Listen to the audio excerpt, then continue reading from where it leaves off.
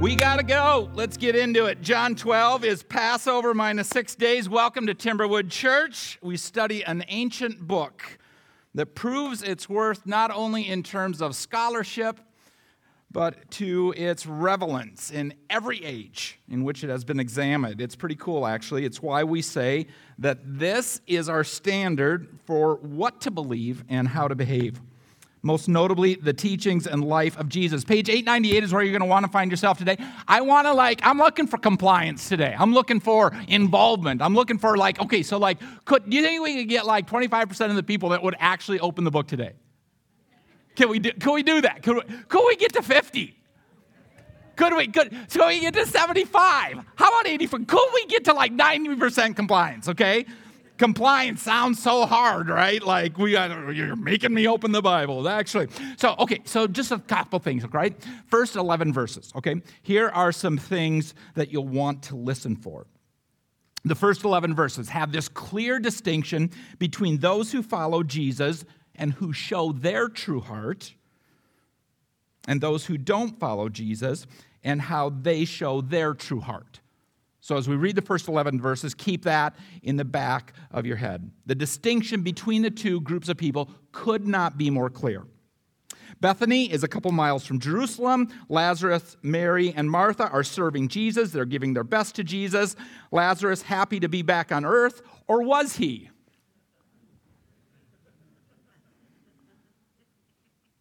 Lazarus dies, goes to heaven. All of a sudden, I'm back on earth? What? I wish the text would address that. It doesn't.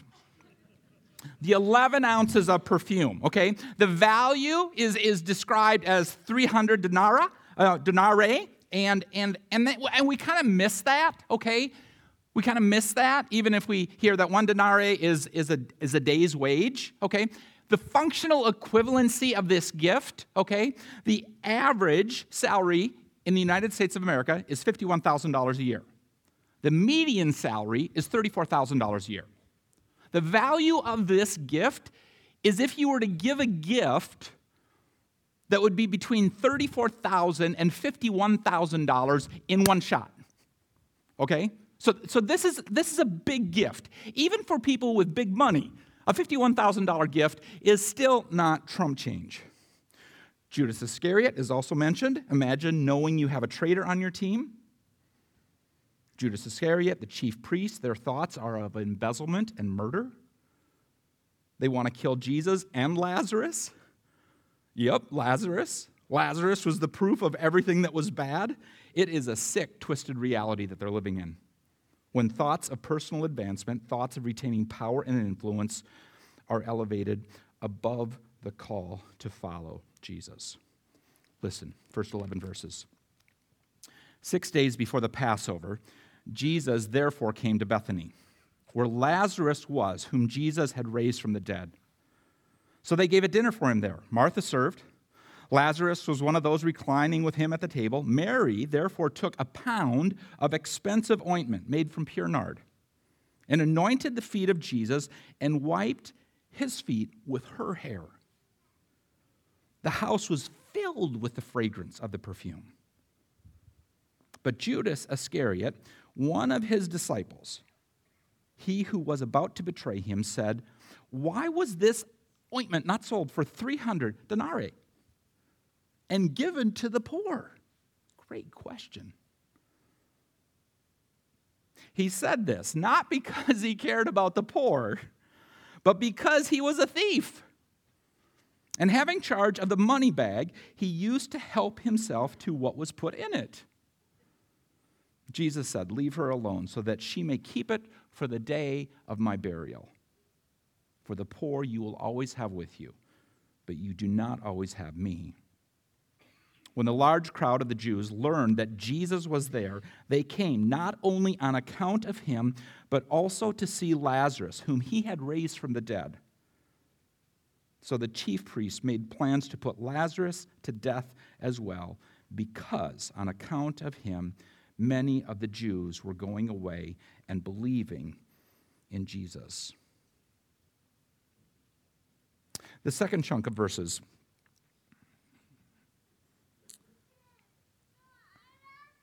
really articulate the Palm Sunday experience. But before we get there, do we allow Scripture to speak to ourselves? Both sides are remarkably consistent. The distinction between those who follow Jesus and show their true heart and those who don't follow Jesus and show their true heart. The text always, this book always invites our participation. That's what gives us such great legs over history.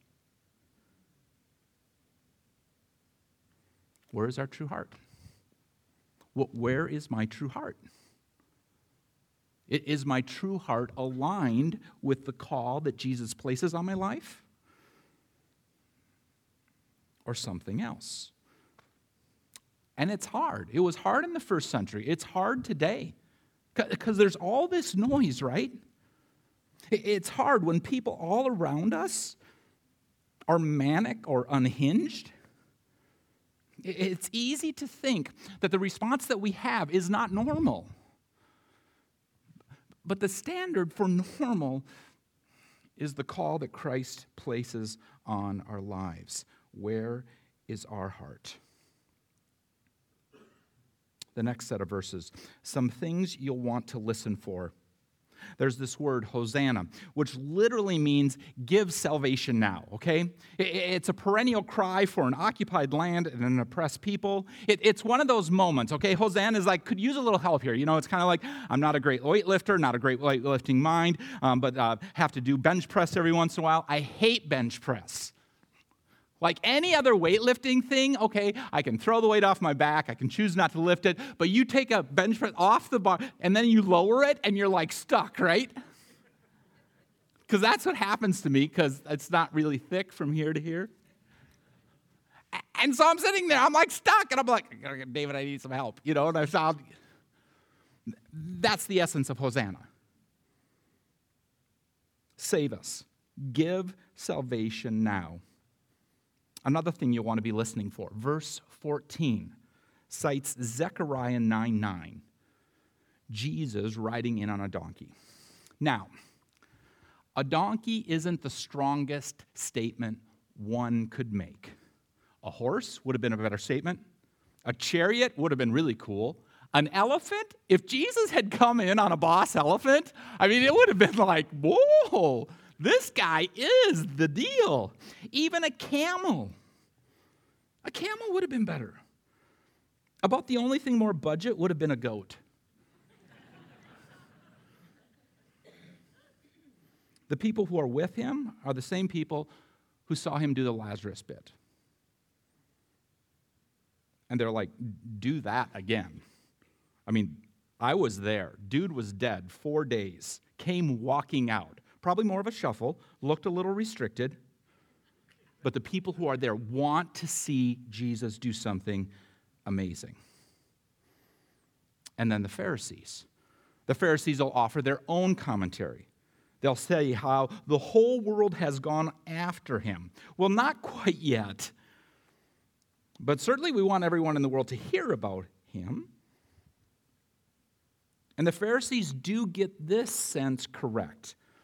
With all of the folks in town for the Passover, this story will be spread widely across the empire in just a few weeks. It's called word of mouth, or TikTok. John 12, verse 12. The next day, the large crowd that had come to the feast heard that Jesus was coming to Jerusalem. So they took branches of palm trees, went out to meet him, crying out, Hosanna! Blessed is he who comes in the name of the Lord, even the King of Israel. And Jesus found a young donkey and sat on it, just as it is written, Fear not, daughter of Zion. Behold, your king is coming, sitting on a donkey's colt. His disciples did not understand these things at first, but when Jesus was glorified, then they remembered that these things had been written about him and had been done to him. The crowd that had been with him when he called Lazarus out of the tomb and raised him from the dead continued to bear witness. The reason why the crowd went to meet him was that they had heard he had done this sign. So the Pharisees said to one another, "You see that you are gaining nothing. Look, the whole world has gone after him."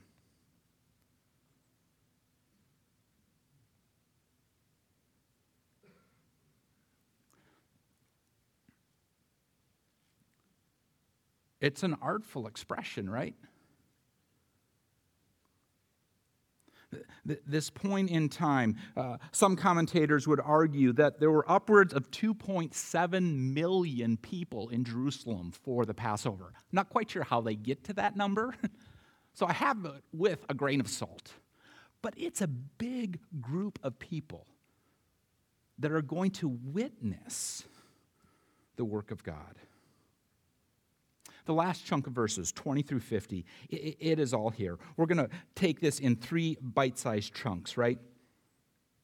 The totality of the work of Christ. I mean, if there's a lot of chapters in the Bible that are like this, okay? There's a lot of chapters in the Bible that if you only had this chapter, this would be the only chapter you would need to know Jesus as your Savior. And there's a lot of chapters like that in the Bible. The Bible is remarkably consistent in repeating this theme of the importance of Christ in our lives. And this is what, everything is here. For the first chunk of verses, verse 20, we're going to talk about the Greeks, the non-Jews. They want to hang with Jesus. This Jesus idea is about to spread really fast. And it's not something that is just for one ethnic group, not for one language. Verse 23, the Son of Man is going to be glorified. When I hear glorified, I think glorified rice. I grew up with glorified rice, cream, Cool Whip, rice, canned fruit, marshmallows, a maraschino cherry on top. That was the closest we came to drinking in our house growing up. It's not that. It's death.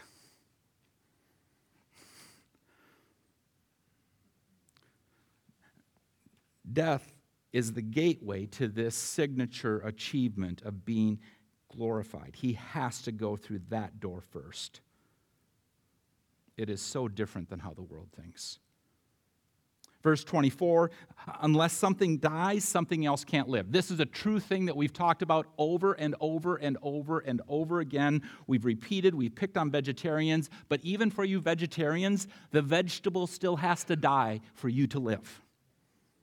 Okay? Something has to die for something else to live, and it comes from the life of Christ. Jesus uses imagery that any grain farmer would understand. You put one seed in the ground, many seeds grow out of that. Verse 25, love your life, then you'll lose your life. Hate life in this world, then you'll keep it for eternal life. The imagery is super, super strong. The reality is plain. The physical is temporal. That which is not physical is eternal. Invest in the eternal. The temporal is going to go away. Verse 26, want to follow me? Want to serve me? Then follow me. The challenge, again, is profound. There are a fair number of folks, both in that day and in this day, who would identify strongly with Jesus. They would say, I'm a Christian. I'm a Christian. But don't follow Jesus in any demonstrable way. In fact, it's perhaps one of the saddest things about Western Christianity for me. There are many who would want to say, Jesus, yes, he's my guy. But very little followership. And it's not enough to say Jesus is your guy if I'm not going to follow him. Saying Jesus is my guy and not following him doesn't really do me any good, literally. Verse 27, again, we talk about the pain of Jesus' experience. He asks what some argue is a rhetorical question of being saved, and then he answers his own question. No, this is my purpose, to fulfill what the Father wants. And then in verse 28, he's explaining this to a bunch of people, and God speaks.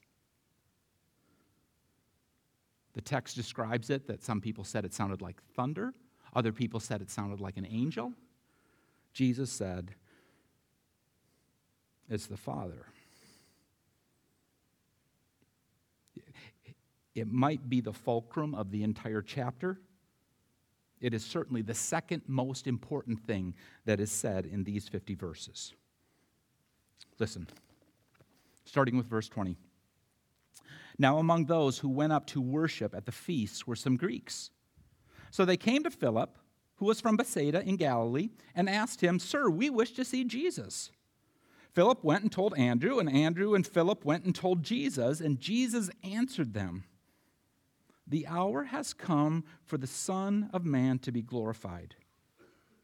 Truly, truly, I say to you, unless a grain of wheat falls into the earth and dies, it remains alone. But if it dies, it bears much fruit. Whoever loves his life loses it. Whoever hates his life in this world will keep it for eternal life. If anyone serves me, he must follow me. And where I am, there will my servant be also. If anyone serves me, the Father will honor him. Now is my soul troubled, and what shall I say? Father, save me from this hour? But for this purpose I have come to this hour. Father, glorify your name. Now check this out. Then a voice came from heaven. I have glorified it, and I will glorify it again. The crowd that stood there and heard it said that it had thundered, and others said, an angel has spoken to him. Jesus answered, This voice has come for your sake, not for mine.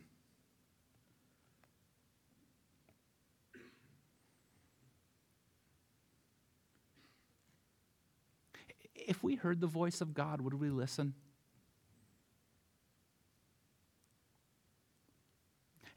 And what might the voice of God be like? In the next chunk of verses, you'll want to carefully listen for these themes. Verse 31 is this idea of judgment. The ruler of the world is being cast out. There's these themes of light and darkness. There's a question that I almost always ask encountering a verse like this. Why is there so much evil? Part of it is, I think, that we don't realize how much the bite of fruit in the Garden of Eden wasn't so much a snack as it was an atomic bomb going off. And since that original sin, God has been working to bring order out of the chaos ever since. The Bible describes evil and sin and Satan as a predictable and frequent antagonist to creation. Verse 32, Jesus talks about being lifted up. And by that, he's referring to the crucifixion, that he will draw all people to himself. The world would have misunderstood this. They would see Jesus on the cross as a curse.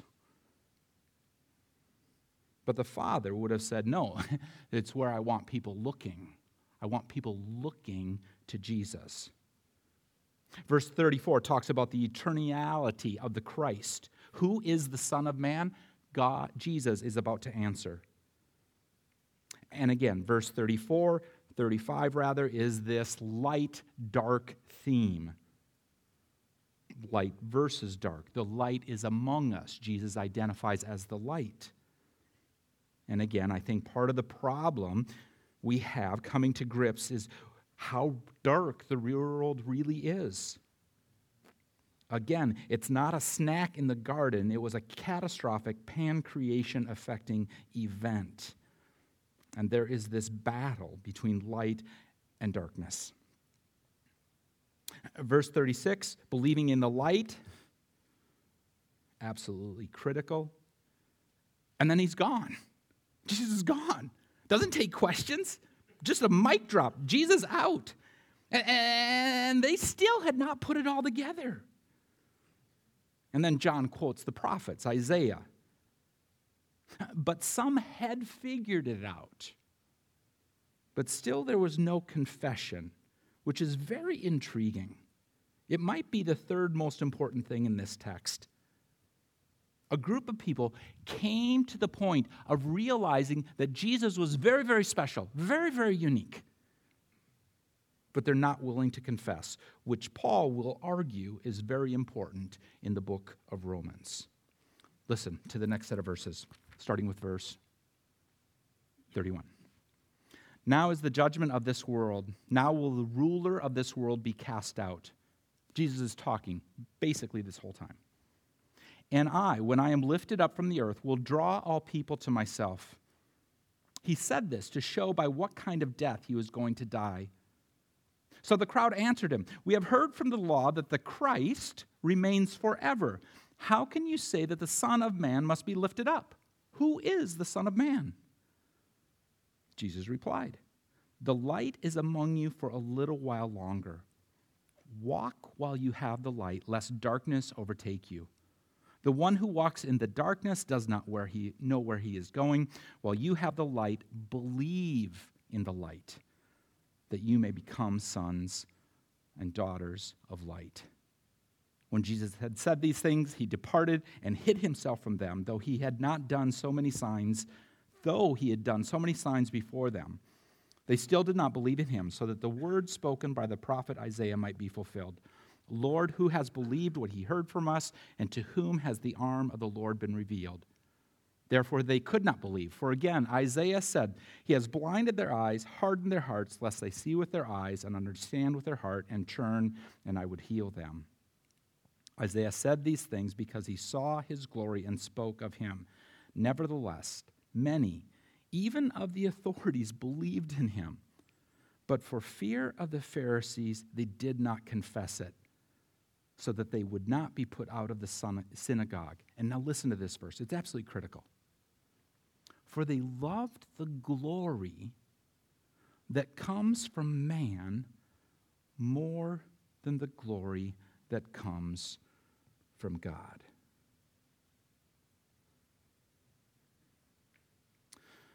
The last 6-7 verses are rich, rich stuff. Listen thoughtfully to these things. Verse 44, along with verse 36, which we've already read, might be the most important thing in this text. The words of Christ, given by the Father, are the key to eternal life. Everything else is just packaging. Verse 44, belief in Jesus equals belief in him who sent Jesus, i.e. the Father. Verse 45, seeing Jesus equals seeing him who sent Jesus, i.e. the Father. Verse 46, Jesus as light, believing in Jesus is escaping darkness. Verse 47, for everyone who's like, don't judge me, Jesus is like, no, I'm not going to judge anyone. I'm here to save people. But we do judge ourselves, whether or not we like it or not. Jesus is offering salvation through himself. That is the standard. And if we don't meet the standard, then you don't qualify for the event. If you want to run Boston Marathon and you're 55 years old, you got to qualify with like a 3:15 or 3:20 or 3:30 marathon. If you don't meet the standard, you don't get to run in the Boston Marathon. They just did it like a couple days ago, didn't they? I think we had a couple people that went out and did it. Verse 48. It's end-loaded. It's the ultimate final exam. It's cumulative in nature.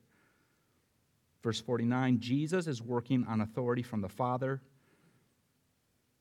Verse 50, this thing has the weight of eternity. It has the time frame of forever.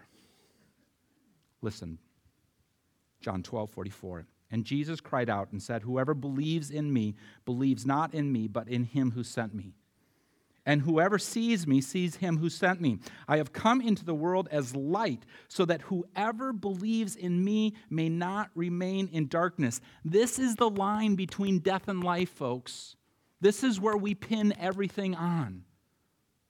Identity with Christ or rejection of Christ? Identity with Christ or identity with the world? Identity with light or identity with darkness? This is critical that you know this. If anyone hears my words and does not keep them, I don't judge him. Jesus is saying this.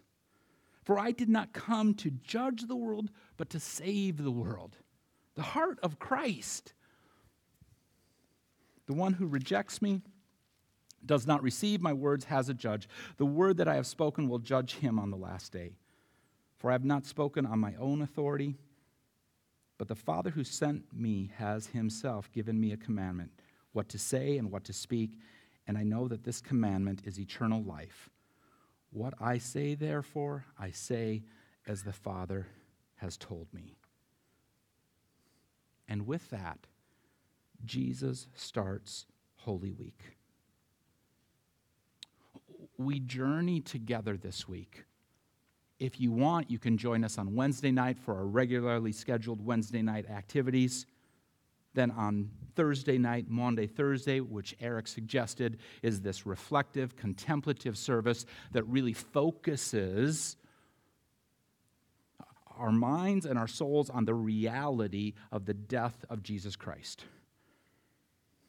And then the weekend, the celebration of the resurrection. And between now and Wednesday, if you wanted to, you could read John 13, 14, 15, 16, and 17. Not hard to do. But they're the words that Jesus spoke in the week before his death, which was Passover minus 6 days.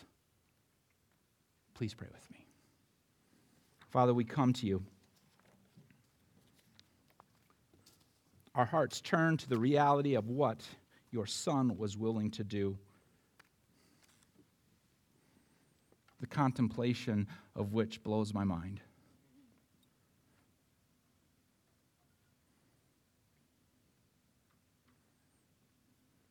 But I can stand in gratitude because Jesus is the dividing line between light and dark,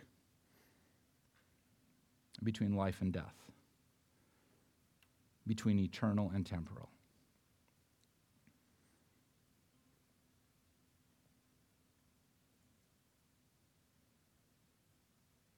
And for all of us, may we be reminded of Jesus' words, I came to save. If you don't know Jesus as Savior, maybe in the quietness of the moment, you would just cry out to a holy God and say, I think I want salvation.